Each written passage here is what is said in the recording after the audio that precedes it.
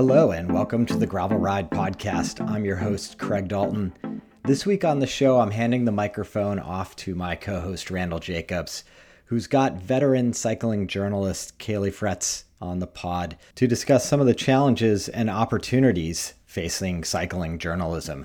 You may know Caley from his work as editor-in-chief over at Cycling Tips, and prior to that over at Velo News. Both publications have undergone some downsizing of late. The economic headwinds facing professional journalists are strong, particularly in the cycling world.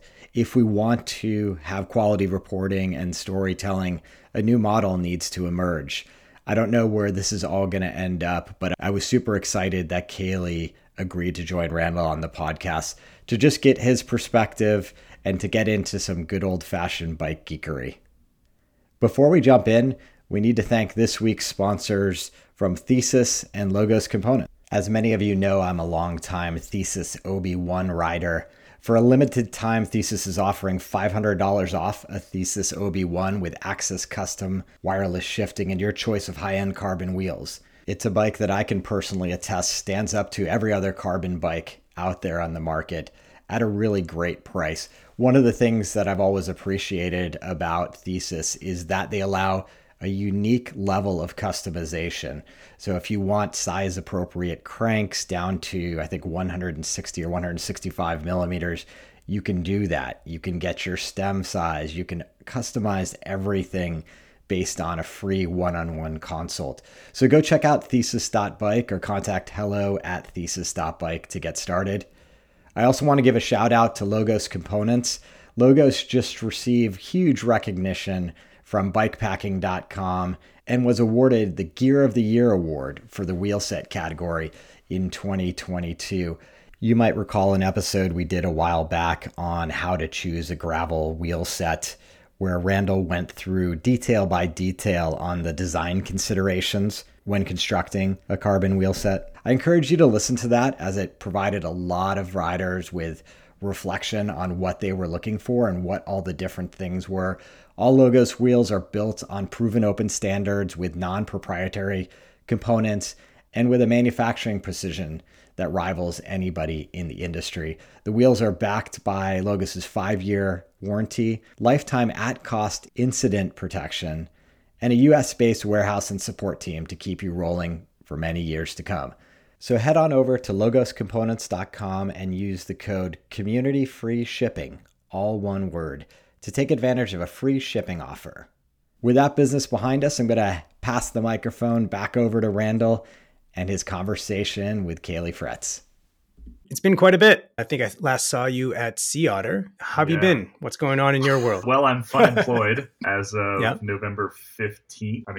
We can get that one right out of the way, right? I was part of the layoffs at Outside Inc. To be somewhat differentiated from Outside Magazine for anybody out there. I mean, Outside Inc. does own Outside Magazine, but it also owns lots and lots of other things. Yeah, myself, the editor-in-chief of Velo News as well, and two of the CT staff, two really core CT staff, Matt Deneve, our managing editor, and Dave Rome, one of our tech editors and kind of a legend in space. We're all let go on the same day on November 15th. So I am currently super fun employed. And I think after we chat today, I'm probably going to go skiing because it's snowing up in the mountains right now. And so I'm somewhat enjoying myself. But, fun employment brings with it some level of stress as well.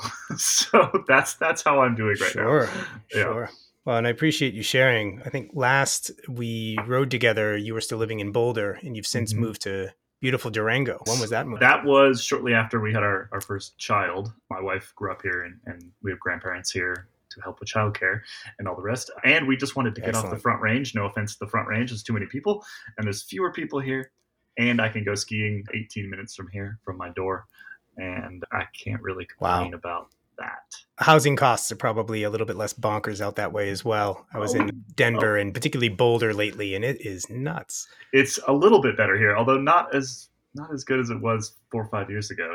It's a Zoom town, right? So in the last couple of years, it's gone up like 28% or something ridiculous in 2021. We love it here. It's amazing. Yeah. Durango, the bike community here is unbelievable. The mountain biking is unbelievable. And there's nobody that you have, not as many people to share all the trails with. So we like that bit of it as well.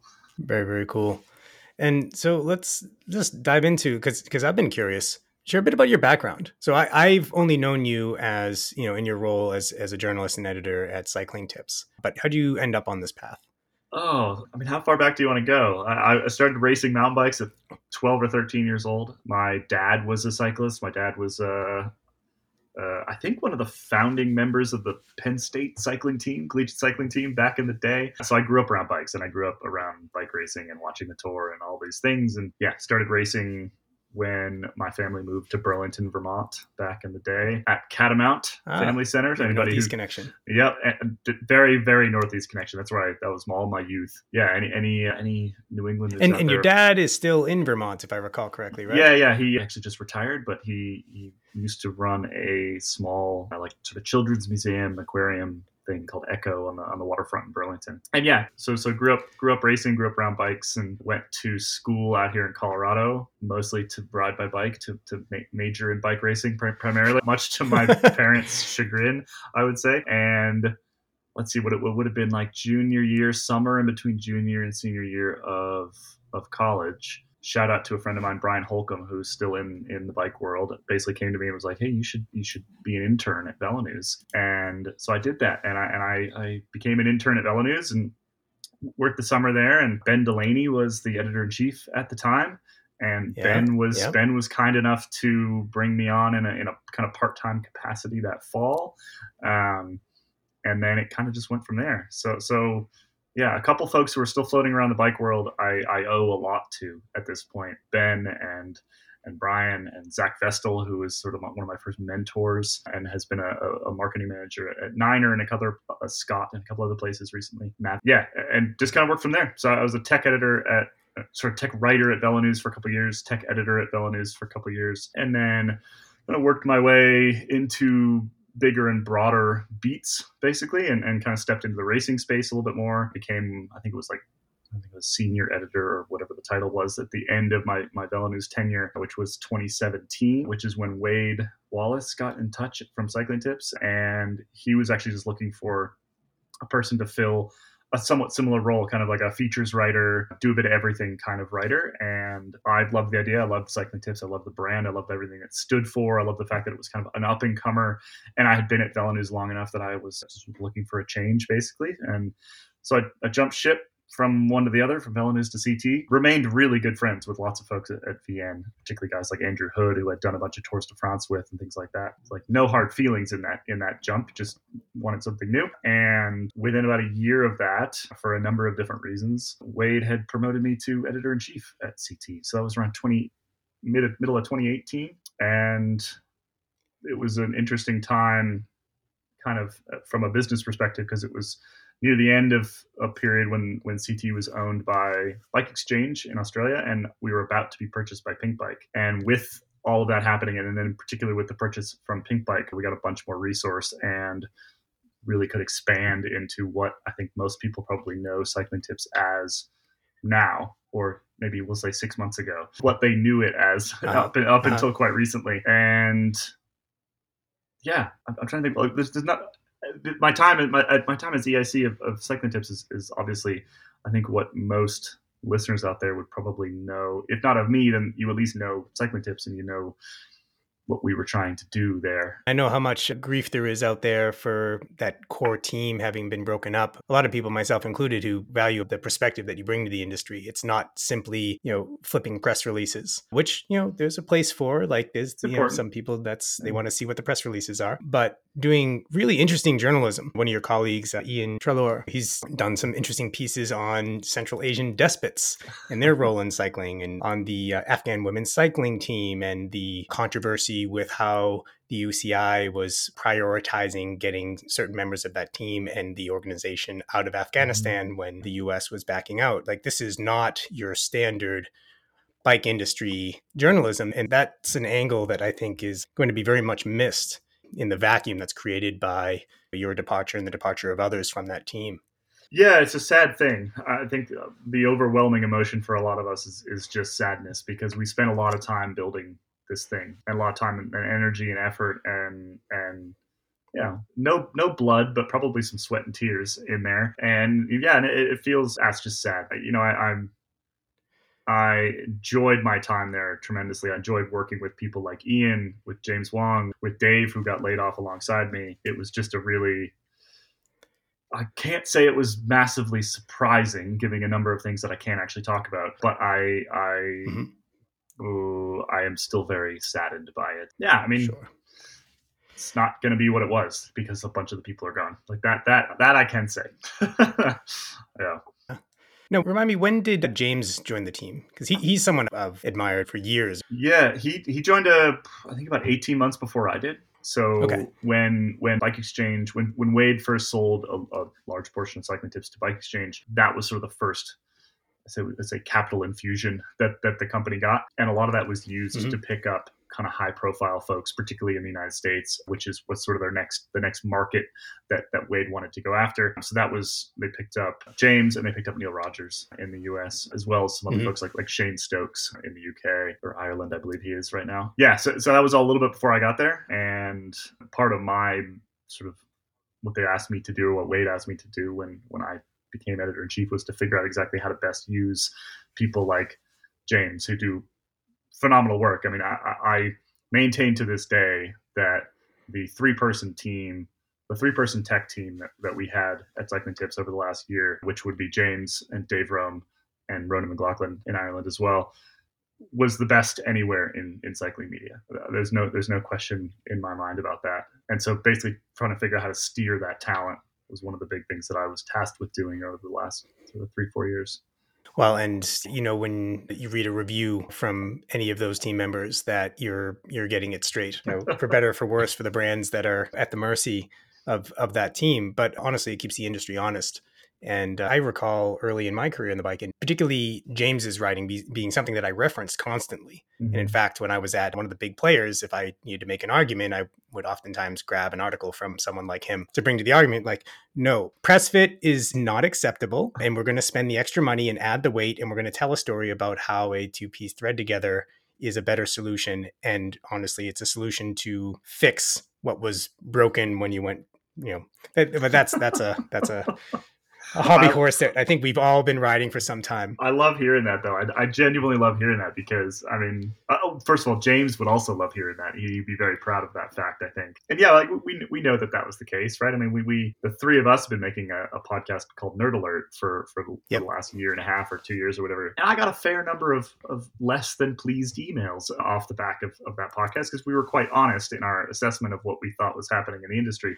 And in particular, like, I haven't been a tech editor for 8-9 years. I'm just a cyclist at this point. But Dave and James are so deep inside it and they spend so much of their lives thinking about that stuff that, you can't ignore their opinions, right? You absolutely can't ignore their opinions. And I think that's a testament to, one, the fact that they do their research, and two, the fact that they've been right a number of times. And like over the years, I would say that CT was known as the anti-press fit media outlet, right? Which is like, there are worse things to be associated with, I think, than hating on creaky bottom brackets. Like, who wouldn't want to hate on creaky bottom brackets? That makes perfect sense to me. Well, and it's deeper than just a creaky bottom bracket. It's detracting from this experience that we are all so passionate about. And so I think that having someone out there who has influence saying, no, this is not the way it should be, here are the arguments, and let a case be made. Hey, come on the podcast and talk about why you think press fit is the best way to go about it if you really want to make that case. It's an approach that I'll take you up on it, but I'd probably be on the same side with you on more or less every issue, with the exception of maybe a few nuances here and there. But actually, let's have some fun with this. Other stuff other than press fit bottom brackets that would be your hill to die on. Well, so actually, Dave Rome and I were both just recently laid off. And so are free. We are free to do whatever we want. I don't have a non-compete or anything like that, right? So we've kicked off a little podcast. And what is it called? It's called. And how do people find it? Well, at the moment, it's called the Redundant Placeholders because we have no idea what to call it. So if you search it, I think any of the podcast platforms, if you search Redundant Placeholders, you'll be able to find it. You can also find it on any of my social channels. I'm at Caley Fretz on everything because I'm the only person on the planet with my name. So that's very handy. Anyway, Dave and I were talking about, like, okay, so if we were actually literally talking about this yesterday, which is why it's funny that you bring up bottom brackets. Like, if the bottom bracket, the anti-press fit bandwagon was the one that we were leading before. What's our new thing that we get to hate on? And we've actually decided that one of the things that we're most interested in pushing, and if you listen to the episode from this week, you would hear this, is bikes that are too stiff and just stuff that's too stiff. Yeah. So specifically, Dave this week brought up the topic of handlebars that are just like way too stiff, right? Just ridiculously stiff. We were talking about the 35 mil trend in mountain bikes, which I hate, and like I've got a giant trail bike with 170 mil fork, and then I want to stick like just a 2x4 in my hands. I don't really understand why I want to do that, and I've ended up with like more sort of hand cramp and hand pain on this bike than I've ever had previously, and it's got more travel than any bike that I've had previously. So those two things don't really line up in my head, right? And so Dave and I were basically talking about pushing back on this need for stiffer and stiffer and stiffer and stiffer all the time, and the fact that a lot of us don't need that and really don't want it either. Not only do we not need it, we really don't want it because it makes the ride experience worse. I told a little story about how one of the best bikes I've ever ridden was a not particularly expensive Mozzie steel frame, steel fork, steel frame, that I put a pair of Zip 303 carbon wheels on. So nice light, stiff wheel set with a somewhat flexy bike, flexi fork, flexi frame, but it rode like an absolute dream. 27.2 post. It might have even not had oversized bars. I can't remember. This is like 8-9 years ago now, and I loved it. I absolutely loved this bike. It got up and went when I asked it to. I think the wheel set made a huge difference in that. But then it cornered like an absolute dream, and it was comfortable, and it was just beautiful, and it was a not particularly expensive steel Mozzie, right? Like, so that's the high horse upon which we find ourselves now. The fight for less stiff bicycles, I think, is what we're going to go after next. Well, and you can kind of take that a step further, talking about steel frames, for example. If you get a steel frame, even a pretty decent steel frame at, say, OEM cost is going to be quite a bit less than a monocoque carbon frame. You don't have all the tooling costs and everything else, and you can change the geometry if you need to without having to retool. And those bikes are going to be inherently more affordable at the same time.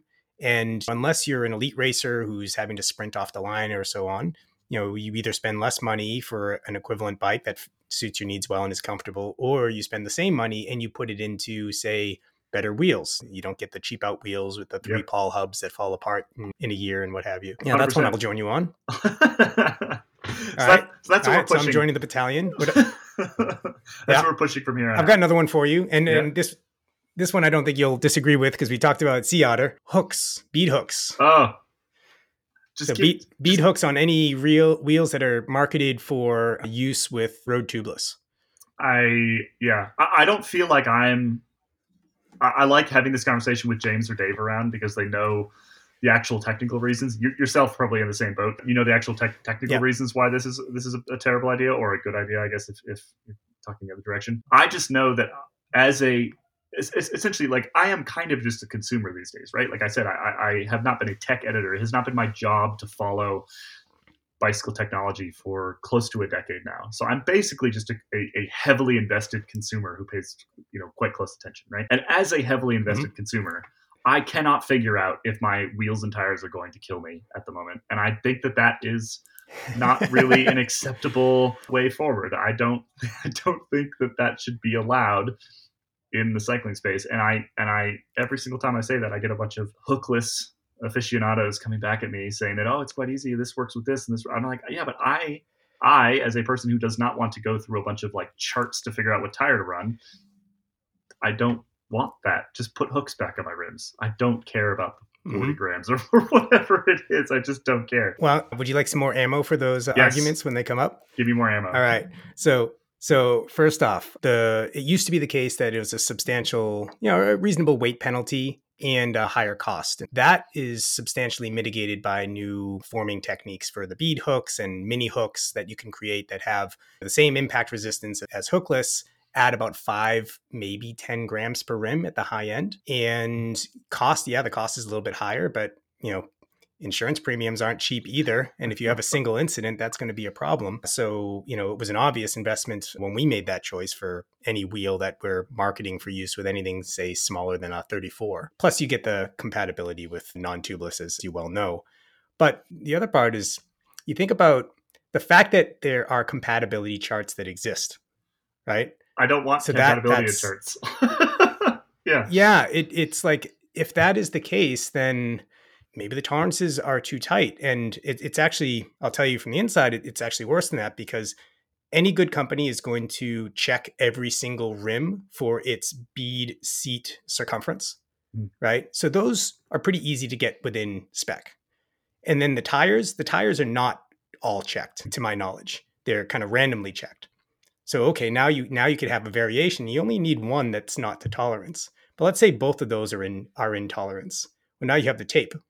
And if the tape is too thick or too thin, or someone puts 2 layers on, they replace the tape or whatever, maybe it was intolerance initially, and then you change it and you do 2 layers. Now the bead is too tight. It wants to drop into the channel and then pop over the edge of the hook.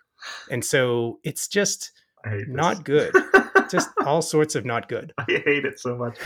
It's just, yeah. I mean, I was cognizant back when we were making the Nerd Alert podcast that, we didn't just want to complain about things, right? Like, we didn't just want to tell the industry that it was doing things wrong, because most of the time this industry does great things and they build lots of amazing bikes that I love to ride.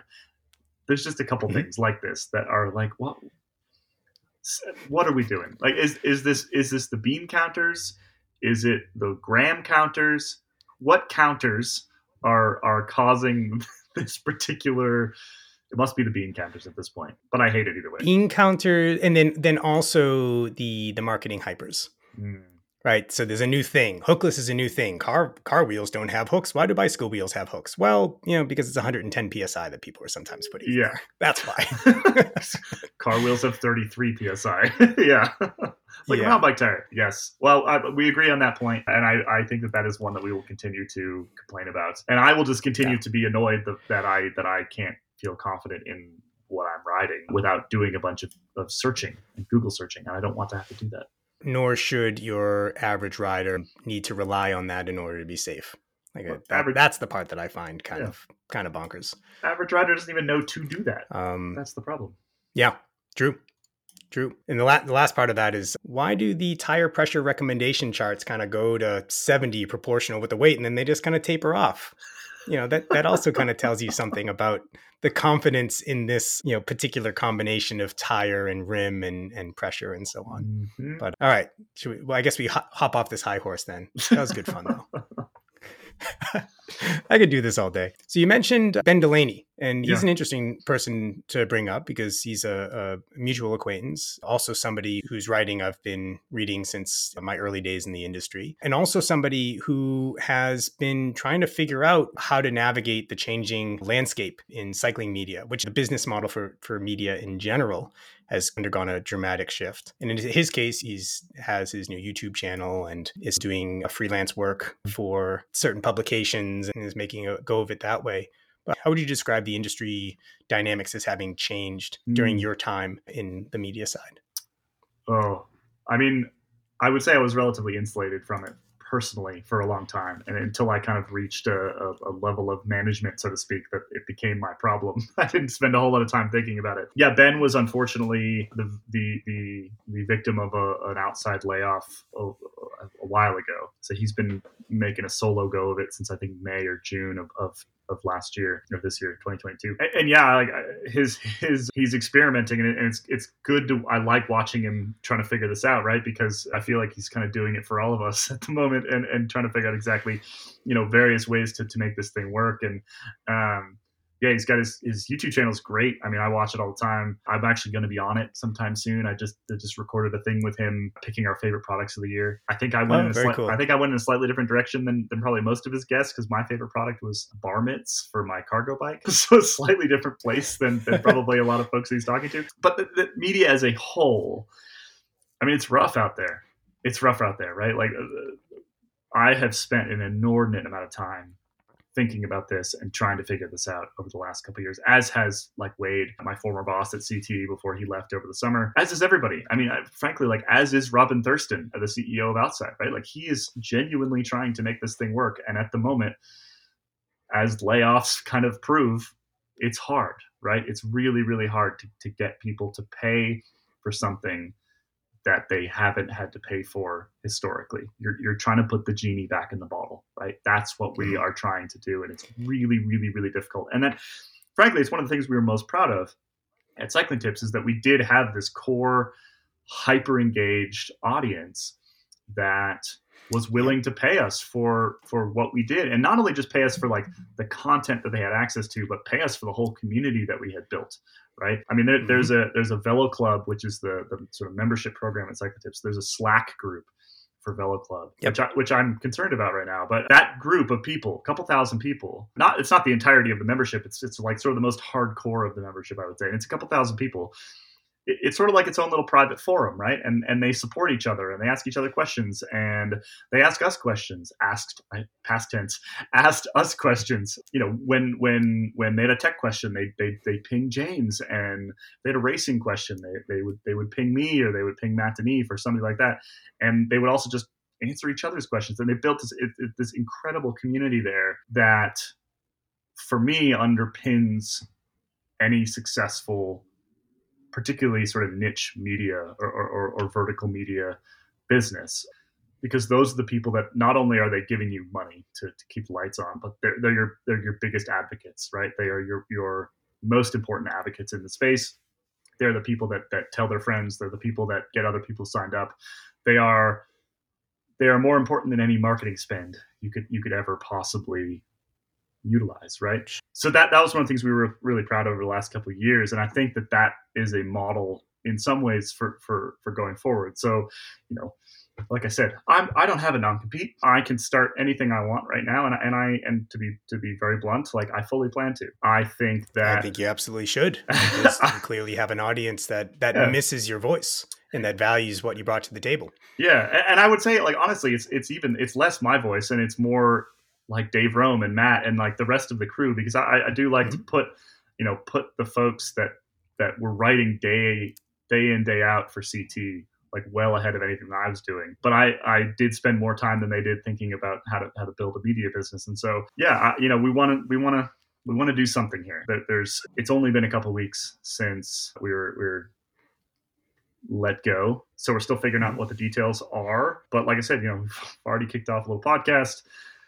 We know that there's a lot of people out there that are kind of waiting for this, and we will just try to give them what they want, I guess. I mean, in my mind, the ideal sort of media entity of the future, and I've used this term a couple times with Dave in talking about these things, is essentially an aggregation of niches or niches, depending on which pronunciation you prefer. So rather than try to go really broad and talk about a little bit of everything, which tends to be kind of the model across most of cycling media, I prefer a concept where you essentially allow editors to dive into their interests and their strengths, right? You take Dave Rome and you say, Dave, you love tools. You're a real weirdo about it, but we appreciate your weirdness, and we embrace it and do it. Like, tell me everything you can possibly tell me about tools, because I'm pretty sure there's an audience there. And even if it's not that big, even if it's a couple thousand people, if they are hyper engaged with you, a couple thousand people in a recurring membership model, recurring revenue model, is enough to pay Dave plus some, right? And then you sort of you take that concept and you expand it out, and yeah, it becomes the basis by which you can build a media entity that I think is sustainable. Now, nothing I'm saying here is wholly original, right? Like, this is broadly the direction that a lot of different media entities are going.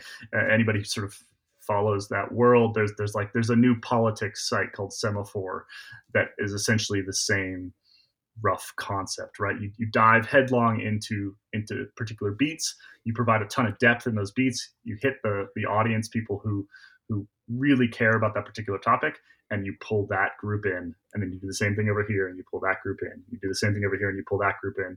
And there's for sure people that care about more than one, obviously, but you really you focus really deep on each one of these things. And that's the if I could build something, and I, like I said, I intend to try, that's the concept I think that makes the most sense to me from a business perspective, from an editorial perspective, from every perspective I can think of, basically. Yeah. So I've had folks like Russ Roca from Path Less Pedaled on the pod. He has a YouTube channel you may or may not be familiar with, but that's become his livelihood, right? And he has sustainers through Patreon. He doesn't do endorsements and things like that. I don't think he's doing any sort of sponsored episodes or anything of that sort. And he's been able to make a living. And there are obviously plenty of YouTuber influencer types who may have less scruples about promoting things and things of that sort. But I'm curious, either within bike or outside of bike, what projects do you see succeeding in the model that you could imagine emulating or building upon?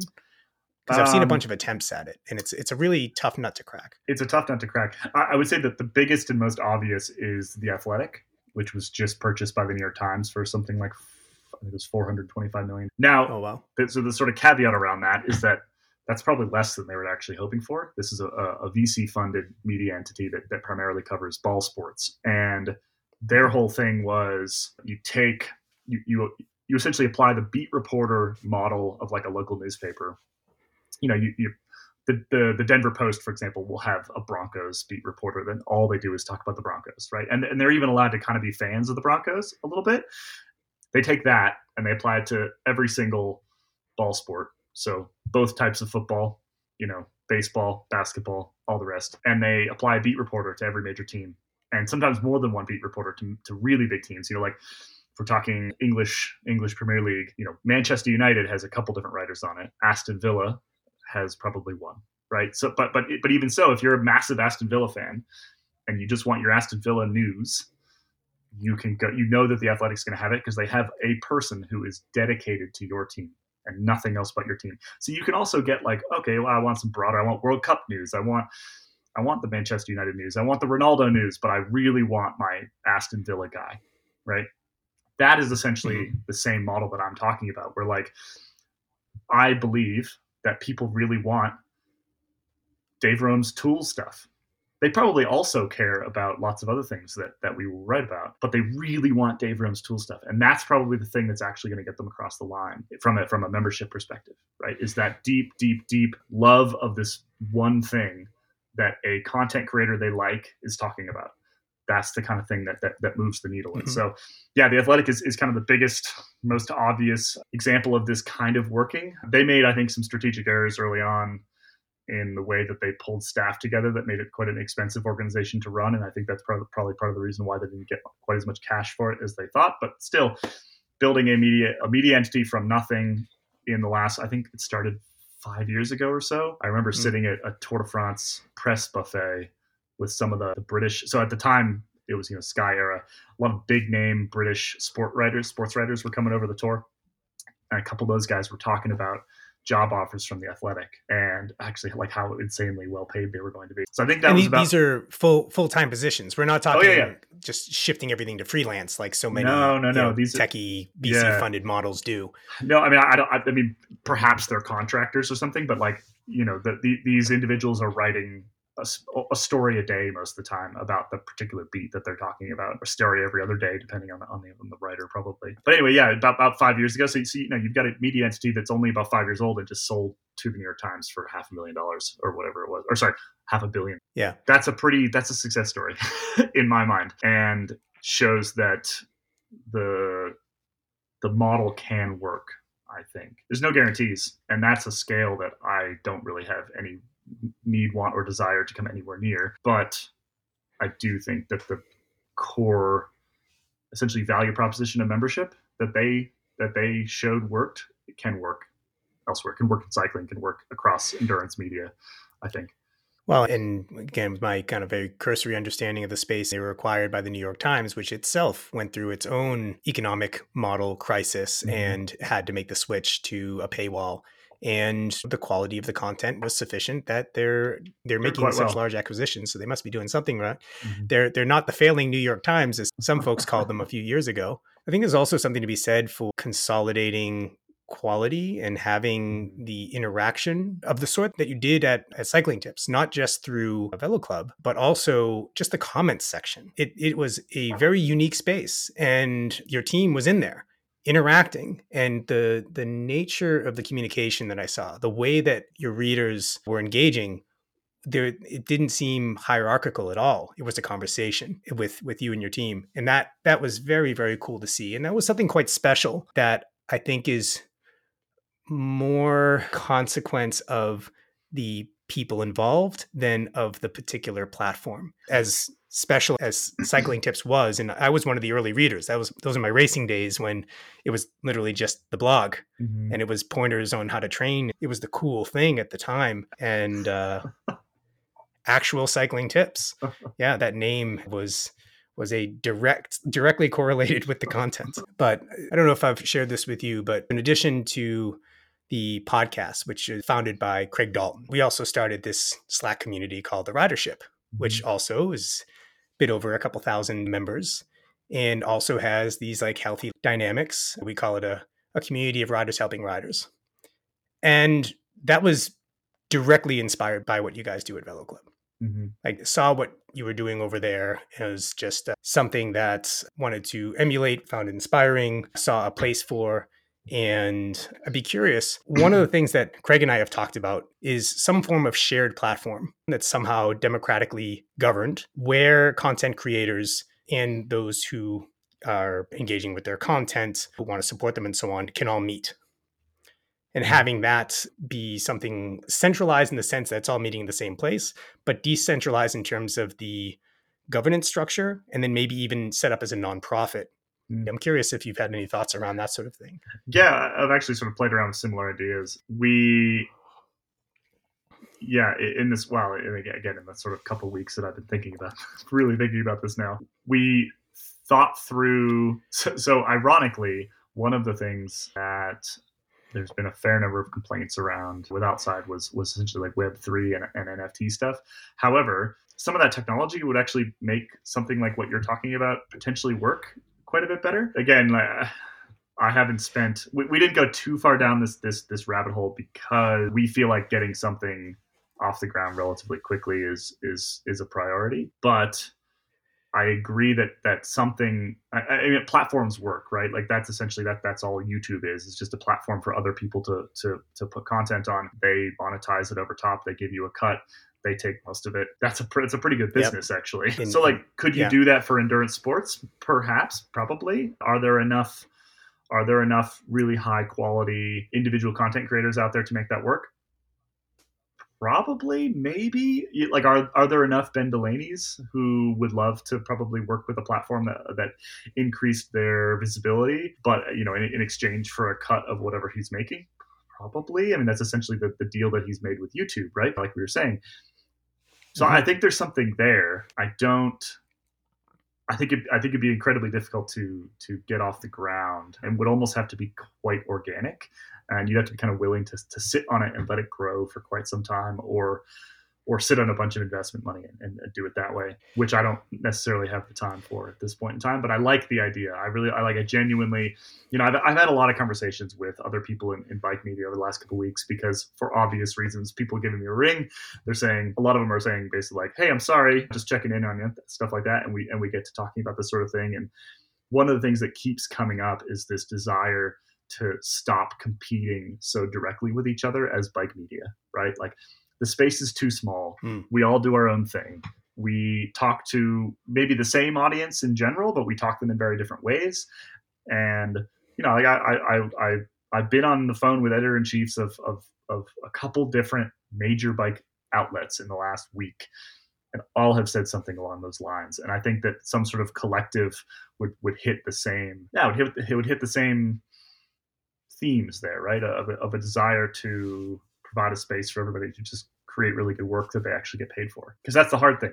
Again, you're still talking about putting the genie back in the bottle. You're still talking about trying to get people to pay for something that they historically haven't paid for, or you're running an advertising-based model, which is incredibly difficult.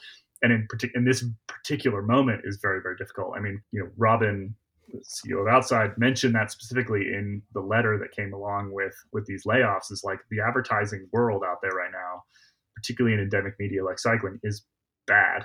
It is bad news. They're looking into 2023 and seeing steep drop-offs in the amount that is being spent.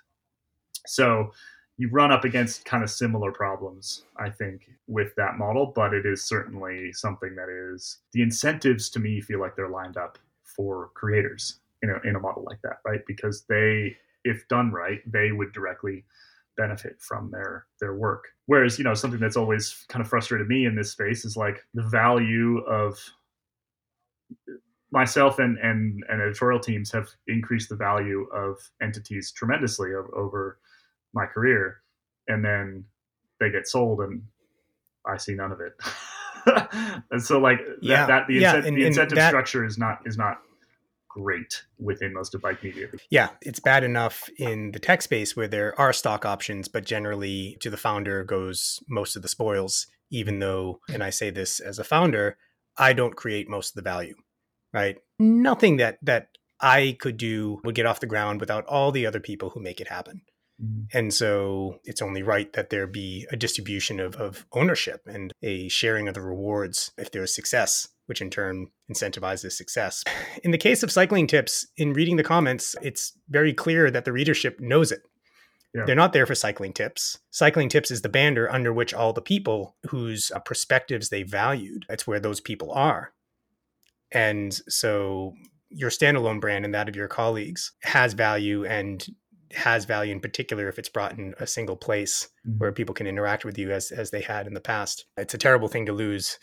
And whatever the reasons for it, obviously there are economic headwinds, but it's unfortunate. But there's a saying that I live by that seems to apply, which is change happens when the fear of change is less than the pain of staying the same.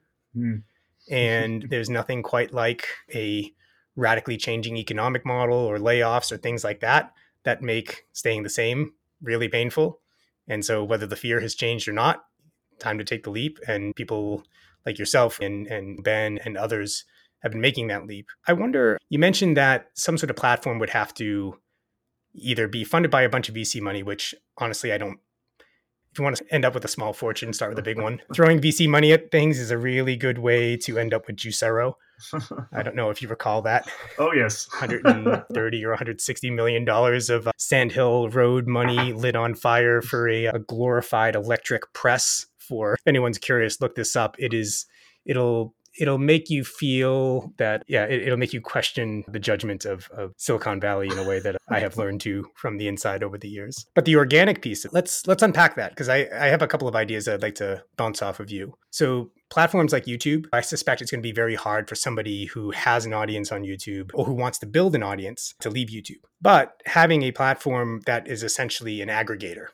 So if you're a content creator, wherever your content is, this is the one place where you can find all of it, along with categorized content from other players. So you want to learn about tools, you have Dave Rome's YouTube videos about tools, you have his podcasts about tools, you have other content creators' content there. And then it becomes kind of platform agnostic, like you can be anywhere, but this is the place where you go to find it. And this is the place where you go to interact. Because the YouTube comments, that's not an interaction space. That's largely a trolling space, or it's a largely one-directional sorts of conversation happening. Even the healthiest version of it is still not a conversation. But if you have a YouTube video embedded in a community platform, now all of a sudden people are in digital community together, and not just over, say, Dave and his tool-based content or his tool-focused content. Not to say that's all he does, but using that as an example, but also Dave in community in his local chapter, right? In his local riding community. And in the context of a place where people are also going for James's bike reviews and your Tour de France coverage and things like this. That's one model that I've wondered, like, if there was such a platform. How do you monetize it? Is it paywalled? That's a big question, right? Well, so the reason I ask is because I would see a couple different options, right? Yeah. And we're getting into real sort of media theory here, but this was actually part of the conversation I wanted to have with you long before all these changes, and it's something we've discussed on the pod before as well with other content creators. I think so. I'll say that first and foremost that I'm not anti-paywall. I know some others are in the media space, but I fundamentally believe that if done properly, you're essentially only targeting. So I'm a big advocate of what we call a metered paywall, which is basically you get a couple free stories in a given amount of time, whatever the number is, 5, 6, 7, 8, 10, whatever you want. And then at some point you pay, right? Now, the nice thing about that is that, Mhm. if we take let's take a hypothetical cycling media outlet with somewhere in, we'll call it 2 million unique users a month, right? You've got 2 million people showing up on a website every month. The number of people who are actually going to get to the paywall, that are going to go to enough stories to get to that paywall, is probably something in the neighborhood of like less than 5% of those people. It's a tiny, tiny number, because a huge number of those people are coming in from Google. They're SEO. They're coming into SEO stories. They're coming into, how to bet in my disc brakes, and they're in, and they find out how to do that, and they are out, right? And that's the only interaction you have with them. And they're useful from a page views perspective if you're monetizing that, but they're not particularly useful from a membership perspective, because who's going to pay to get one story, right? That doesn't make any sense. So you're really only trying to monetize your super users. So your super users are that 5%, the people that actually end up hitting the paywall. And part of the reason why I'm not anti-paywall is because those people, that small group of people that is coming back day after day after day after day, they value you. And if they truly value you, they should pay for you. Like, I don't have any problem with, we put a ton of time and energy and effort into this, and it is our jobs, and we need to get paid. And if people appreciate what we're doing enough to come back every single day, and they're not willing to pay for that, then as far as I'm concerned, they need to look at themselves and ask why, right? Like, all I'm asking for is $8 a month or whatever to continue doing, so that you can do something that you do every single day, that you enjoy, that you gain information and entertainment from, inspiration from even. I think that that's a pretty reasonable trade-off. I don't really have any problem asking the super user to do that. I think that there are other paywall versions of a paywall that I don't agree with, sort of philosophically. I don't agree with paywalling 100% of content. I also think that just ruins your discoverability, and it doesn't allow anybody to. I was going to say, is it a philosophical thing, or is it more just practically like you're going to cut off all the channels for discovery? Both. Yeah. It realistically, like I said, your discoverability goes to zero. People can't tell that you make good content. I have kind of a similar issue with the like premium content model. So you give away your crappy stuff for free, and the really good stuff you got to pay for. Like, I don't like that either, because why?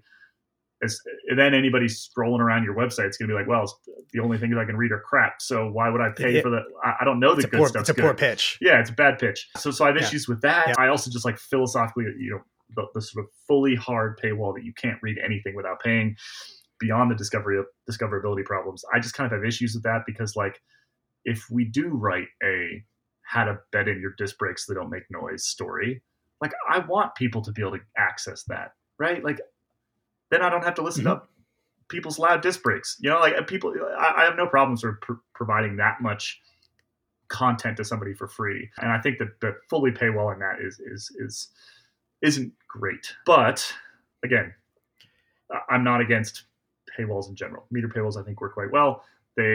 We know that they are effective. They can be incredibly effective, particularly if you have the sort of requisite, essentially, story volume to make them work, and sort of audience size to make them work.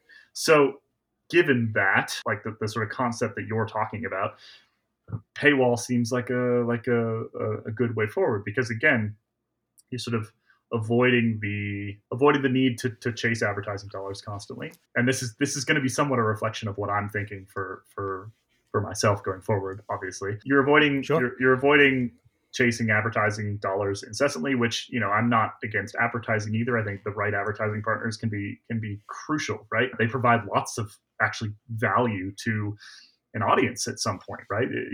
The fact that you get bikes to test, the fact that you have a good relationship there, those are all valuable things. So I'm not anti-advertising either. I'm just more anti constantly chasing every single cent you can possibly get out of advertising, and the sort of the extra resource that very concept requires. And so, some sort of like membership driven thing lines up with the sort of ethos of what you're talking about, which is very community driven. We know communities are willing to invest in their own space where they can be a community, and so that would make sense as well. And if you start to do things like add too much advertising to something like that, then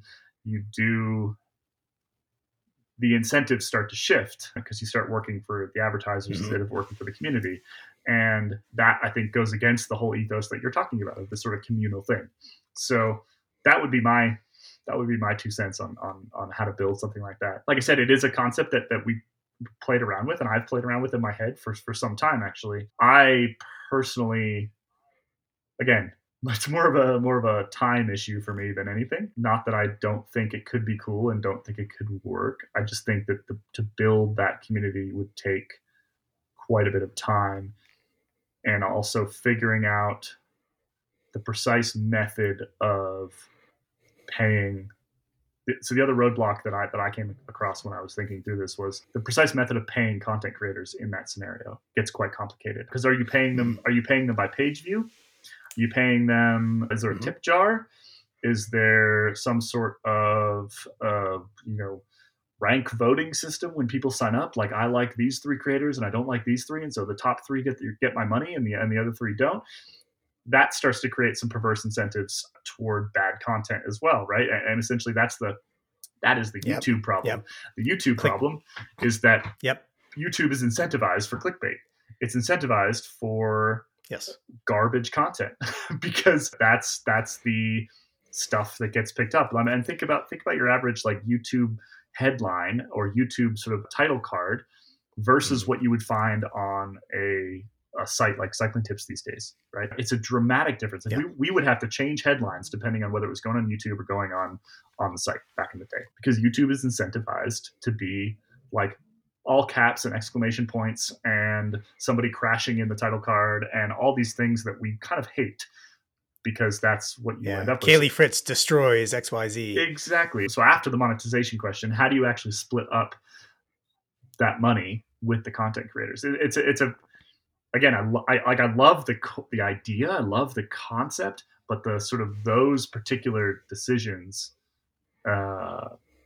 be crucial to success and crucial to it actually working for the people that you would want it to work for. And it'd be hard. It'd be really hard. I don't have the solution to those questions, which is why I again thought through a lot of this and thought through a similar concept, not identical, but a similar concept, and basically came to the conclusion that in the near term, a slightly more traditional model is not the worst thing in the world, right? Like, build really good content, pay people for it, make people pay for it. That's essentially the 3-part business plan of most membership-driven media entities these days. Does that all make sense? I feel like I went a bit of a rant there. Not at all. Not at all. And in fact, it's a conversation I'd like to continue, because I have a few ideas that probably we don't want to dedicate a whole episode to just this conversation, but certainly appreciate you pulling back the curtain on the sorts of things that you, as an editor in the space and an editor for one of the most respected publications in the space, and for good reason, providing that perspective and the sorts of things that you're thinking about from this new vantage point is very much appreciative. So thank you for that. I want to go in a completely different direction. What are the pieces that you've written that you most enjoyed or found most challenging or that were most meaningful for you as a writer? Internally at Cycling Tips, we called them riddles. It was a term that Ian Treloar coined for his little essays, right? There's a couple of those that I really enjoyed writing and liked writing. It's just sort of the pure act of sort of language, basically, like playing with language, which is still fundamentally like why I started doing this to begin with, is because I really enjoyed doing that. And in the last couple of years have stepped away from writing almost entirely, not entirely, but almost entirely. And so when I did get a chance to write, it was always meaningful, and I liked it. That tended to be at things like the Tour de France, where I would essentially send myself because I wanted to go cover the Tour de France again. I have plenty of talented writers that reporters that could have gone instead of me, but at some point you pull the boss card, and I'm like, I'm going to the Tour. So yeah, there's a couple of pieces on that front. Actually, one of the first pieces I ever wrote for Cycling Tips, it was called The Road to Nairo's House.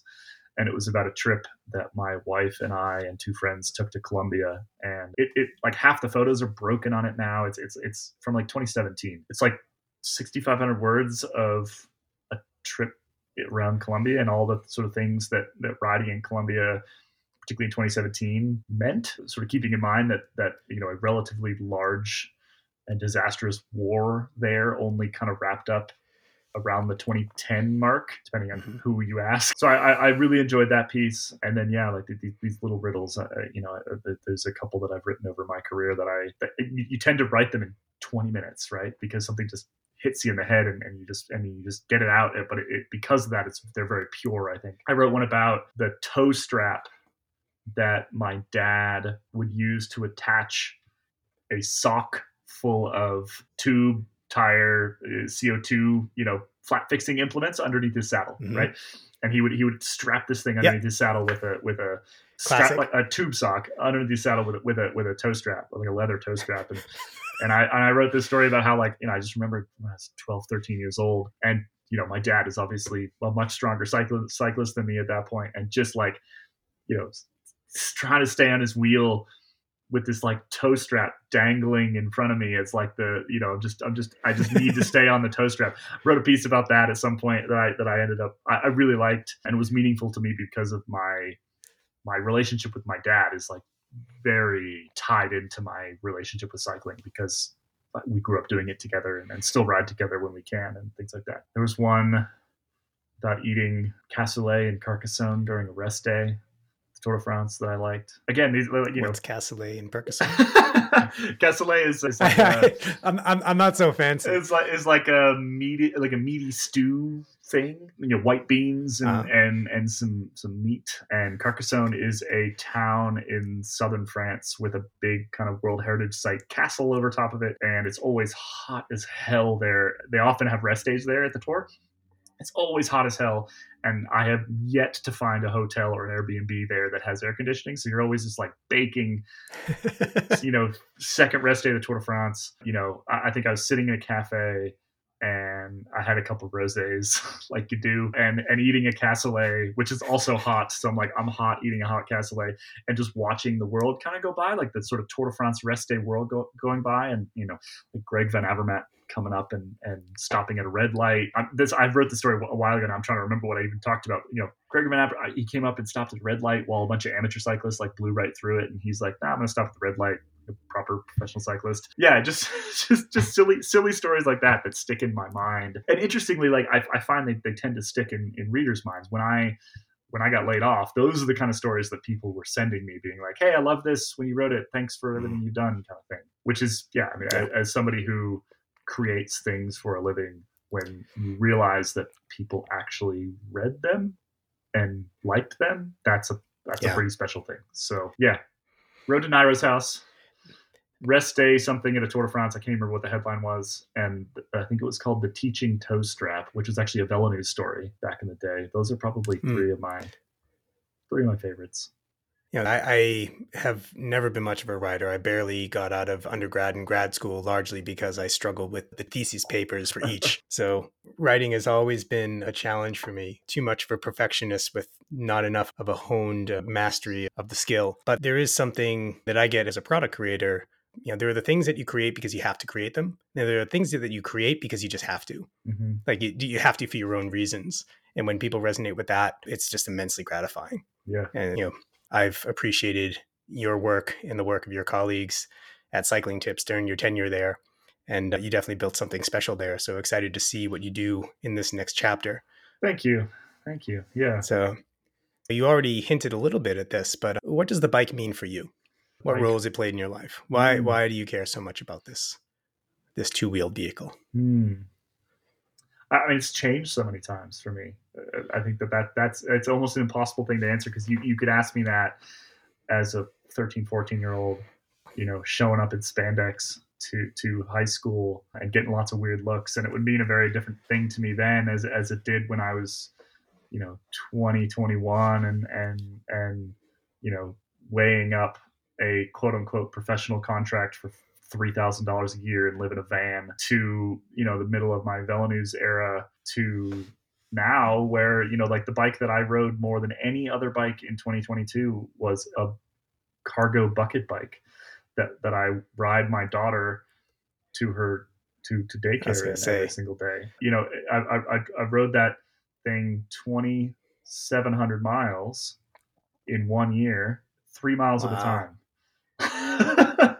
So with your daughter in it half the time. Yeah. more or less. Yeah. So like, so that's a lot of there and back really every good single quality morning. father-daughter time. Totally. There and back every morning, there and back every afternoon. And yeah, quality father-daughter time. And, one of the most sort of enjoyable half hour of my day. So yeah, it's almost an impossible question for me to answer at this point, other than like, they're the through line for everything in my life since I was 10. It's just, that's the thread that holds it all together, right? That it was the thing that made me weird in high school. It was the thing that consumed me in college to the point of probably the detriment of my actual grades. It was the thing that provided me a step into what has become a very enjoyable career, and now it's a thing that I use to just get my daughter around, which is